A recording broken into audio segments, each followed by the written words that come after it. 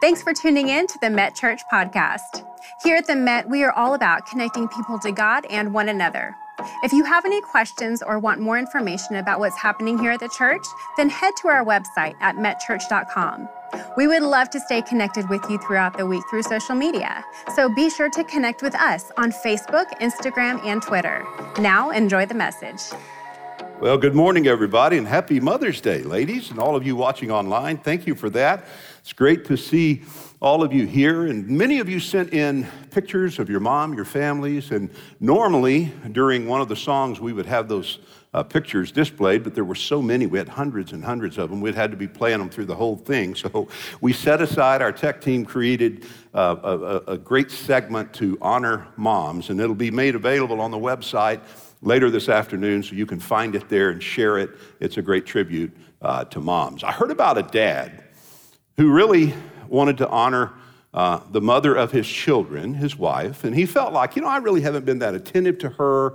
I really haven't, I just haven't engaged. She's keeping everything going, and I really want to honor her and surprise her for Mother's Day. So he went and bought this huge bouquet of flowers, and he bought a lot of candy. And he said, I'm going to do something a little different. Instead of going through the garage, I'm going to go through the front door, and I'm going to really surprise her.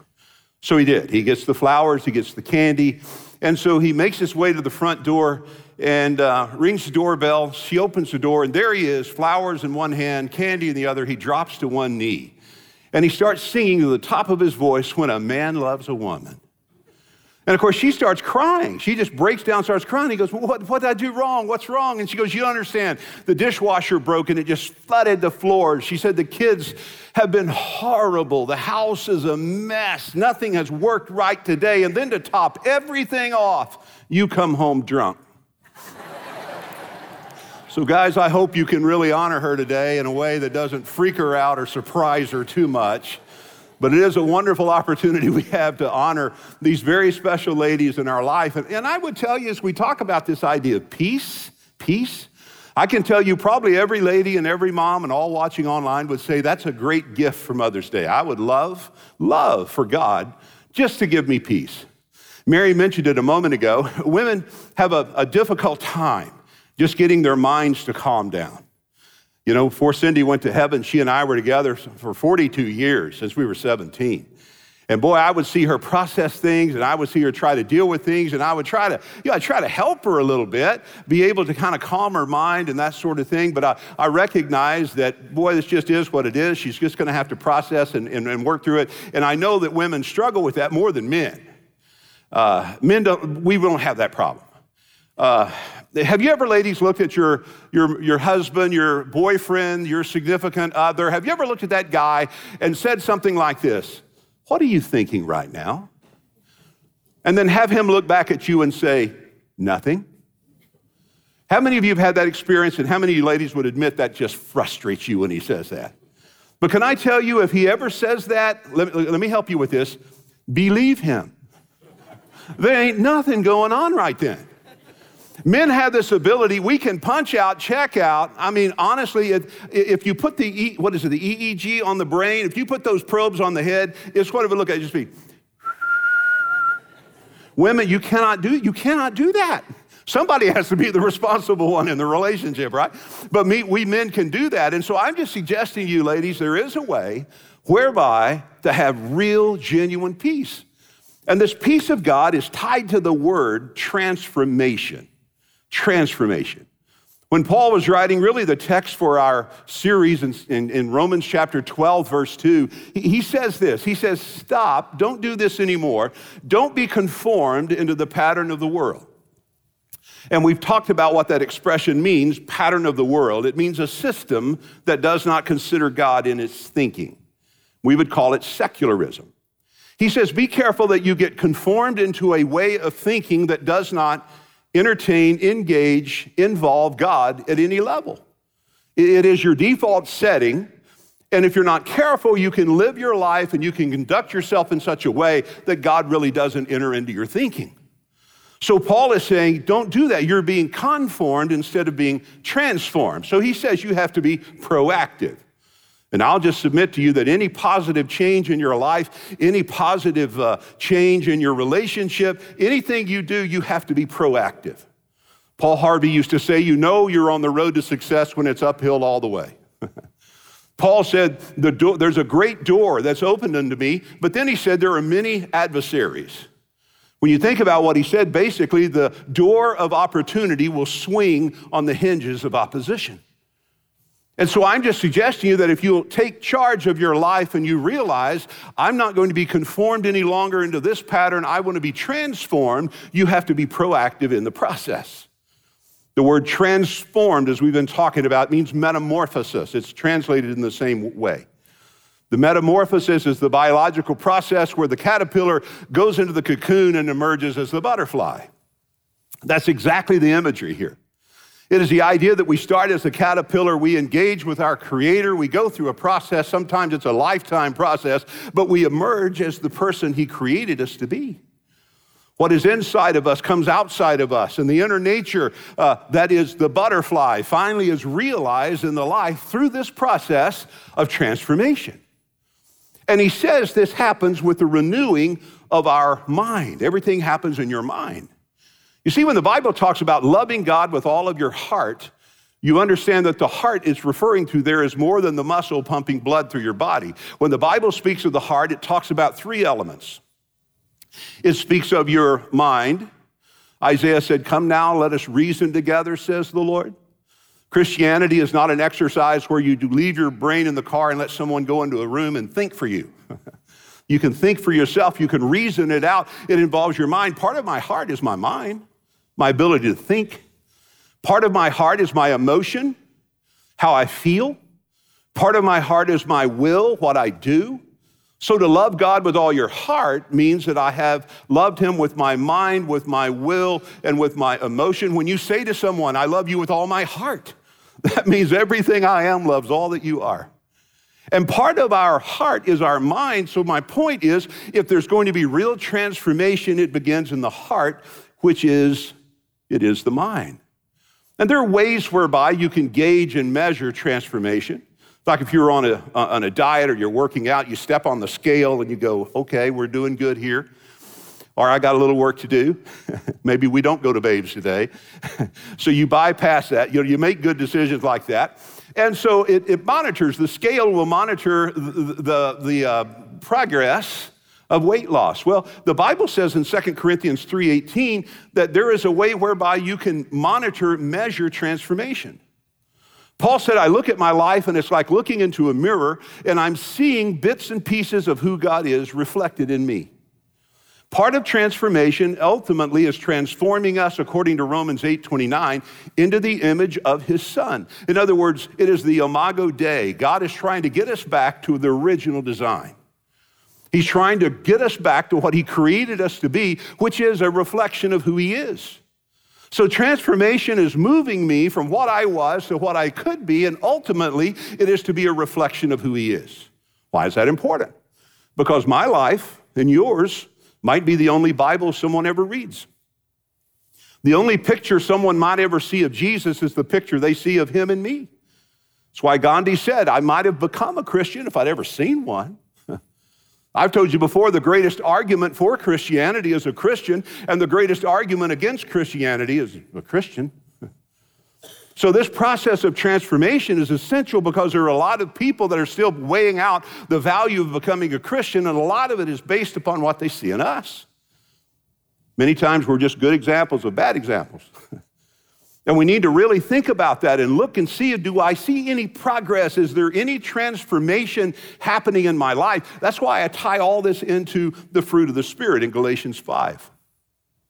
He says when you partner with God and you know Him and you're connected to your Creator and you're walking with Him on a daily basis, He'll begin to develop some qualities, some characteristics in your life that are obvious. Galatians 5 says the fruit of the Spirit. Now, I told you again, this is not the fruit of the believer. The fruit of the believer is a byproduct of something we do. That's seen in John 15. When you share your faith, remember Jesus commanded His people in Acts 1:8, you shall be my witnesses, He said. It's a command. Now, He didn't say you're to be an attorney. Nothing against attorneys. But an attorney will argue their point. You can't argue someone into Christianity. You might win the argument, but you'll lose the person.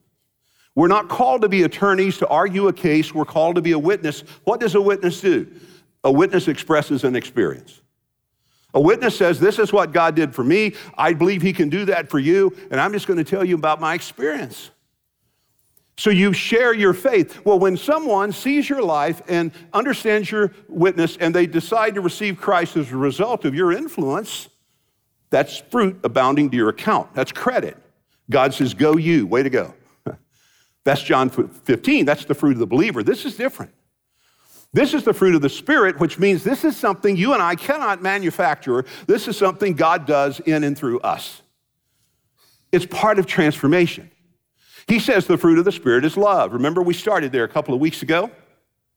I told you in the Greek languages, there are four expressions of love. There's eros.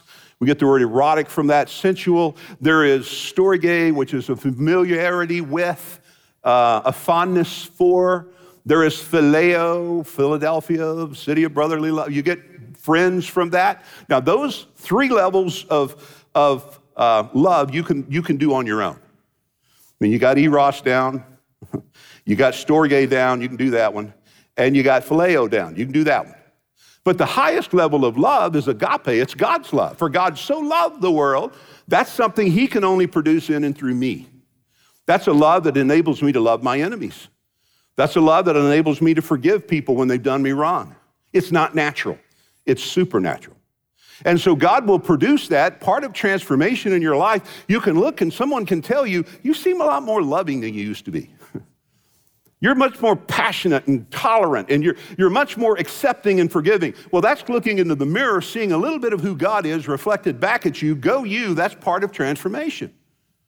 And then the Bible says the fruit of the Spirit is joy. I talked about that last week.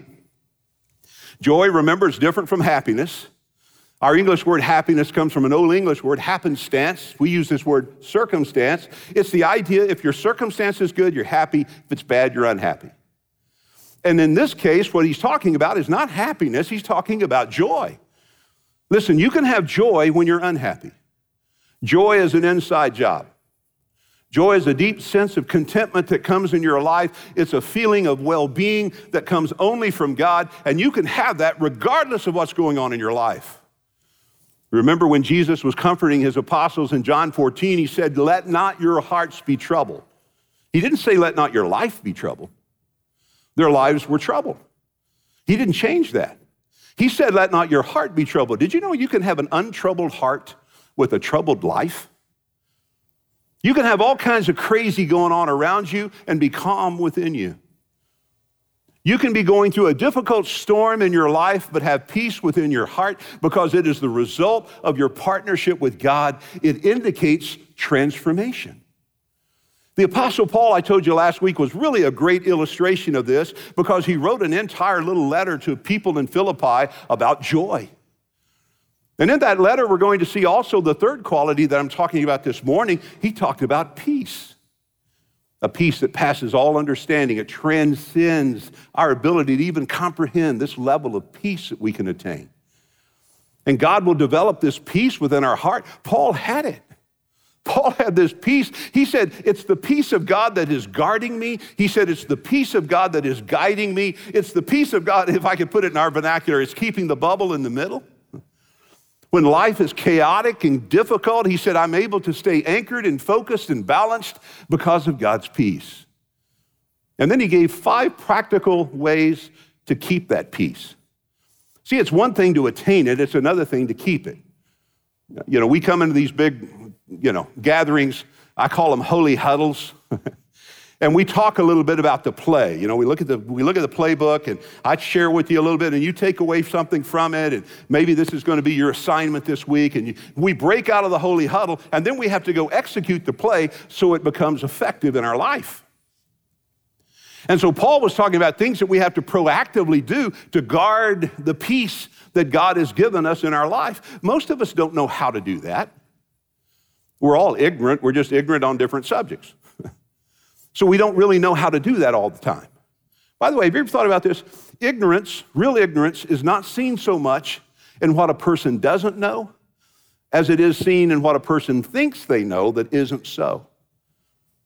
And so I'm just suggesting to you that sometimes we're ignorant because we think we know something that just isn't so. Now, I'm going to give you something very practical before we go home that will help you guard the peace. Number one, he said, look at verse 6, worry about no thing. Worry about no thing. Your translation may have it as I had it in this one, be anxious for nothing. It means the same thing. By definition, to worry or to be anxious means to be pulled in different directions. You ever feel like you're getting pulled in different directions? That's why it's so important to make decisions based on priority, to know what to say yes to and what to say no to, because if not, your daily life is going to pull you in different directions. Paul said, don't worry. You say, well, that's easy for Paul to say. Well, understand, he's not riding from his condo on Maui here. He's chained between prison guards. This guy's facing the loss of his life under Nero. So Paul was in a terrible circumstance. He's not happy, but he is full of joy, and he's writing about peace, and he's saying, one of the ways I guard the peace is when I guard my heart, and I found I have to do this by not worrying about anything. Let me give you two things you should never worry about. You ready? Don't worry about anything you can do something about. If you can do something about, quit worrying and go do something. Fix it. If you have to get up at 1 or 2 in the morning because you can't sleep anyway, remember, the mind won't turn off. So you wake up and you get up. I would say get a game plan. Get a game plan. Maybe it's a person and not a thing that you're going to have to deal with the next day. So you're going to have a hard conversation. Don't you hate those? Maybe it involves confrontation. Well, remember the 3 rules of confrontation. Pick the right time, pick the right tone, pick the right turf, and then have the talk. And so get a game plan. So if you can fix it, don't worry about it, do it. Number 2, here's the second thing you should never worry about, things you can't do anything about. If you can't fix it, what are you worried about it for? That's why Jesus said in Matthew 5, take no thought for some of these things. You're looking at the sparrows. The sparrows aren't worried. I'll take care of those sparrows. The lilies of the field, they're not. When's the last time you saw a stressed out sparrow? Chewing on his little, you got it. You just have never seen it. I've never seen a sparrow in therapy. I'm not against it. Been there, done some of that. I'm just suggesting, Jesus said, look at nature. I've taken care of nature in such a way, they don't worry about anything. You think those kids over there are worried about anything? Honest to God, you think those kids are stressed about their payment, the business this week? When's the last time your 5-year-old got in the car and said, I don't know. I hope that deal comes through. I'm a little worried about that contract. You know what they're worried about? When are we going to eat? When can I go play? I'm just saying God created us. If we could just kind of get back to the imago Dei, to the original design, we bring a lot of this on ourselves. Paul said, stop it. That's the pattern. That's the system that doesn't include God in its thinking. You've got a God who can do anything. What are you worried about? I mean, time to time in the Bible, he says, is there anything too hard for the Lord? I mean, he stepped from nowhere. He stood on nothing. He spoke everything into existence, and it stays there because he tells it to. I just suggest to you that you don't have a sin he can't forgive. You ain't that bad. You say, you don't know how to, you ain't that bad. Quit bragging on how bad you are. There's somebody out there a lot worse than you are. Paul said, I'm the chief of sinners. Line them all up. I'm the worst of the bunch. There's no sin he can't forgive. There's no problem he can't solve. You're not faced something this morning he cannot handle. You've never gone to him to prayer and had him respond to you, wow, I'm going to have to get back to you on that one. Corrie ten Boom said there's no panic in heaven, there are only plans. So there's no sin he can't forgive, there's no problem he can't solve. Get this, there's no burden he can't lift. You didn't bring anything into this room, you're not watching online carrying anything right now God can't lift off of you. You know what I found in my life? One of 2 things happen in this process, and we'll talk about this next week. But he will either give you the strength to carry or he will lift it from you. But my point is there's nothing he can't do. So what are you worried about? What are you worried about? Somebody said, I tell you, it pays to worry because everything I worry never comes to pass. So think about that. Worry about no thing. How do you do that? Paul connects it with this. Pray about all things. Pray about all things. Isn't that funny how he connects worry to prayer? So here's what I would take from that. I would say that when you find yourself worrying, pray about what you're worrying about. You talk about learning how to pray. That will do it. Whatever you worry about, pray about. Connect prayer with worry. Paul said, don't be anxious for anything, don't worry about anything, but everything by prayer. So take the thing you're stressed about, take the thing that's pulling you apart right now, and instead of counting sheep, talk to the shepherd. Just simply say, God, this is what I'm dealing with. This is the burden I'm carrying. Connect the thing you worry about. Connect that to prayer. The Bible says in John 16:24, ask and you will receive, and you'll do this so your joy may be full. So let's put this together. Worry about no thing.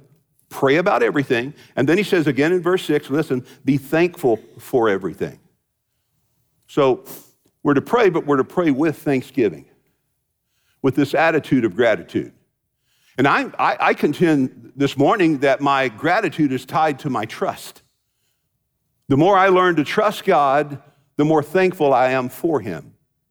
Meaning that when I realize that God works with purpose, he works for purpose, he works on purpose, that he is intentional. He may not cause everything that happens to me to happen. He permits some of the things that happen to me to happen. But the point is, he has a reason for everything. Romans 8:28, we know all things, good, bad, happy, sad, all things work together for good to those who love God, those who are called to his purpose. So when you understand that and you trust him, you get what Micah talked about last week when he talked about going into James 1, when he says, count it joy when you go into trials. You don't always thank God because the times are good. You thank him because he's good. If the only time I'm grateful to God is when things are going my way and everything is going good, then I'm not going to be grateful when things start going bad, and I'm not going to trust him. Here's what I found, and maybe you've discovered this. The only constant in my life is God. Hebrews 13, Jesus Christ is the same yesterday, today, and forever. Everything in the world is changing except him. He's constant. So once you realize that, you understand that if I'm going in a storm or if I'm going into smooth sailing, God's in control of it all. He has a purpose for it. And so I can be thankful, not for necessarily my circumstance, but that God is going to work through the circumstance to make me stronger. Transformation. We pray a lot about our circumstances, and we should. I do. And there's nothing wrong with that. But have you ever stopped to think about it? It's probably not the circumstance God needs to change, but it's us. He's not trying to transform my circumstance. He's trying to transform me, and he'll use my circumstance as the process through which to do that. So if you're tracking with me, we want to worry about no things. We want to pray about all things. We want to be thankful for everything. Number 4, we want to think the best things. See that down in verse 8? If there's virtue, praise, if there's anything good and positive, think on these things. Here's what I know. You can't think 2 thoughts at the same time. And the way you replace a bad thought is with a good thought. The Bible says, don't be overcome with evil, overcome evil with good. Just replace it. The most powerful thing God has given us is our mind. Our mind is powerful. And we have an enemy that knows that. If you were to be attacked by a dog, you would try to subdue the dog at the point of its strength. You wouldn't grab his tail, you'd grab his teeth. If you're walking down the trail and you encounter a rattlesnake, you're not going to grab its rattle, you're going to grab its head and control its fangs. The point I'm making is if the enemy is going to subdue people, he will attack them at the point of their strength, which is how you think, your mind. That's why in Proverbs 4, he says, as a person thinks in their heart, so will they be. We've said you're not what you think you are, but what you think you are. So the mind is a powerful thing. We're here today because we first thought ourselves here. When you leave in a little bit, you'll go wherever you're going because you first thought yourself there. There's a reason we came into the world head first. You will go from one dimension into the next dimension of life with your mind, your head first. You got to think yourself there. And so it's important that we understand that the mind is so powerful, we have to be proactive in the way that we think. That's why they say garbage in, garbage out. Well, listen, good stuff in, good stuff out. Surround yourself with good people. You're going to have some draining relationships. It's a part of life. You're going to have people in your life you pour into, and that's part of what we do. But you're a limited resource. You better have some people in your orbit that pour back into you. You're going to need that encouragement. You can't give what you don't have any more than you can come from where you've not been. So if you're not taking in, you're going to have nothing eventually to give out. And so you got to watch the gauges of your life and make sure that you have some people around you who are replenishing you and not just draining you. So this idea of thoughts and this idea of positive has to do with the people I surround myself with. You need some safe people. Do you have safe people in your life? I mean, not just associates, the storge, not even necessarily the friends. You've got those, but you've got those safe people that will allow you to have a bad day. Maybe say something that isn't even, maybe say something you don't even believe. Have you ever said something you couldn't even believe you said it when you heard it? Psychologists will say most of the time, if you can get people to talk about what they think about, they won't believe what they heard themselves say. But it's important. Do you have anybody you can talk like that to? Just have a bad day and just put it all out there on the table, and they're not going to go post it up somewhere on you. Or they're not going to say, pray for them.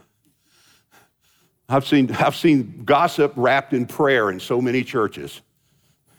You know, he's an alcoholic. Let's pray for him. And if you don't know who I'm talking about, his name is, it's okay to pray for people, but you don't have to tag them. You don't have to have a source. I'm just saying be careful with this because you need people in your life that you can be honest with and open with that aren't going to in turn use that information to harm or hurt you. A deck of cards, you got 4 aces. If you got 4 people like that in your life, you're pretty fortunate. Well, what's my point? My point is be discerning. If you're going to have positive thoughts, you surround yourself with the right kind of people, and you need some safe people in your circle. That's all I'm saying. Here's the last one. Verse number 9, do the right thing. Do the right thing. He said, put these things into practice. Remember the analogy of the holy huddle? If we break out of here in our lives, we don't put anything we've talked about into practice, nothing changes. Nothing changes. To him who knows to do good, remember James said, and they don't do the good they know to do, it just works against you. It becomes sin. So you got to put it into practice. Put it into practice. In fact, I like this one in Galatians 5. He says, if you will walk in the Spirit, that means partner with God. If you will walk in the Spirit, you will not fulfill the lust of the flesh.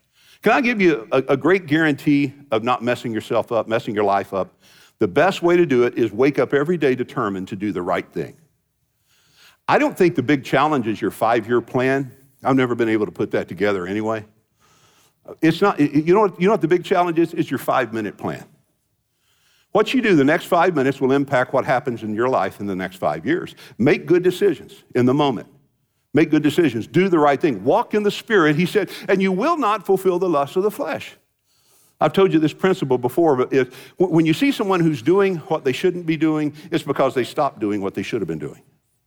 If you'll do what you should do, you can't do what you shouldn't do. And when you're doing what you shouldn't do, it's because you stopped doing what you should do.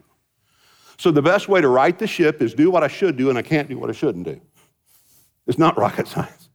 Just wake up every day and say, I'm going to do the right thing. I'm going to do what I should do and I can't be doing what I shouldn't do. And that's all Paul was saying. If you want to guard the peace that is around your heart, determine to do every day what you should do. Listen to Isaiah 26. God will keep you in perfect peace when your mind is stayed on him, and your mind stays on him because you trust him. One last verse and we'll go. Psalm 32, verse 8. David gives us a little insight into how this is done. He says that as you partner with God, he has an ability to guide you with his eye. To guide you with his eye. When I read that, I thought about that, and I understood that. As I said, Cindy and I married for 42 years, and I learned how you can be guided with an eye. Let me illustrate it this way. Guys, you ever been out to dinner with a few couples, and all of a sudden you feel inspired to share a funny story of something she did last week that you thought was hilarious and she didn't? And you didn't do what a wise man will do in the car on the way to dinner, and that's clear the stories that you're going to tell with her? Anybody done that? So you're just out here, you're off-roading, man. You're just going for it. And all of a sudden you just decide, you feel inspired. I'm going to tell this funny story. And so you're right in the middle of your story. And here's what happens to you. All of a sudden you look across the table and your eyes meet. And all of a sudden your brain is telling you, abort the mission. This is a terrible mistake. Change the ending. And all of a sudden, you act like you just forgot where you were going, and you kind of wrap the story up like, I'm just a stupid man, let's eat dessert, or you say something, I don't know. You just try to get out of the story. Well, what happened in that moment? I can tell you what happened in that moment. She just guided you with her eyes. All she did is look at you, and with a look, you knew exactly. Why? You know that girl. You know her so well that she doesn't even have to say anything to you. She can just look at you, and you know exactly what you should do or what you should not do. That's what the psalmist had in mind. He said he guides us with his eye. I would call it discernment. You just kind of know what I should do, what I shouldn't do, what I should say, what I shouldn't say, where I should go, where I shouldn't go. When you partner with him, walk in the Spirit, he'll not fulfill the lust of the flesh. And at the end of the day, you'll guard the peace and the joy and the love that he's pouring into your life. Let's pray. Lord, thank you for this day that we celebrate moms. And first and foremost, Lord, I just want to pray for your blessing on each of these incredible ladies, those in the room and those watching and those who will watch the service through the course of the week. I pray you'll bless them. Help us as families to honor them. Truly, the moms are the heart of any home. And I pray this will be a great day. I pray we'll celebrate them all the time, every day. You said to give honor to whom honor is due and to pay tribute to whom tribute is due, and certainly they're worthy. And so, Lord, I pray you'll bless them. And Father, I pray for my friends here today who may never have trusted you as their Savior. They may never have stepped through that threshold of faith. I pray this might be the moment where they just humble their heart right where they are. Pray a simple prayer like this and say, Lord Jesus, with all that I know about me, I now trust all that I know about you. Come into my heart and forgive my sin. Be a reality in my life. And now, Lord, as we leave this place, I pray it'll be a productive week. Help us to find opportunities to express your love, to experience your joy, to protect your peace. I pray you'll be glorified in each life. I pray a blessing over all.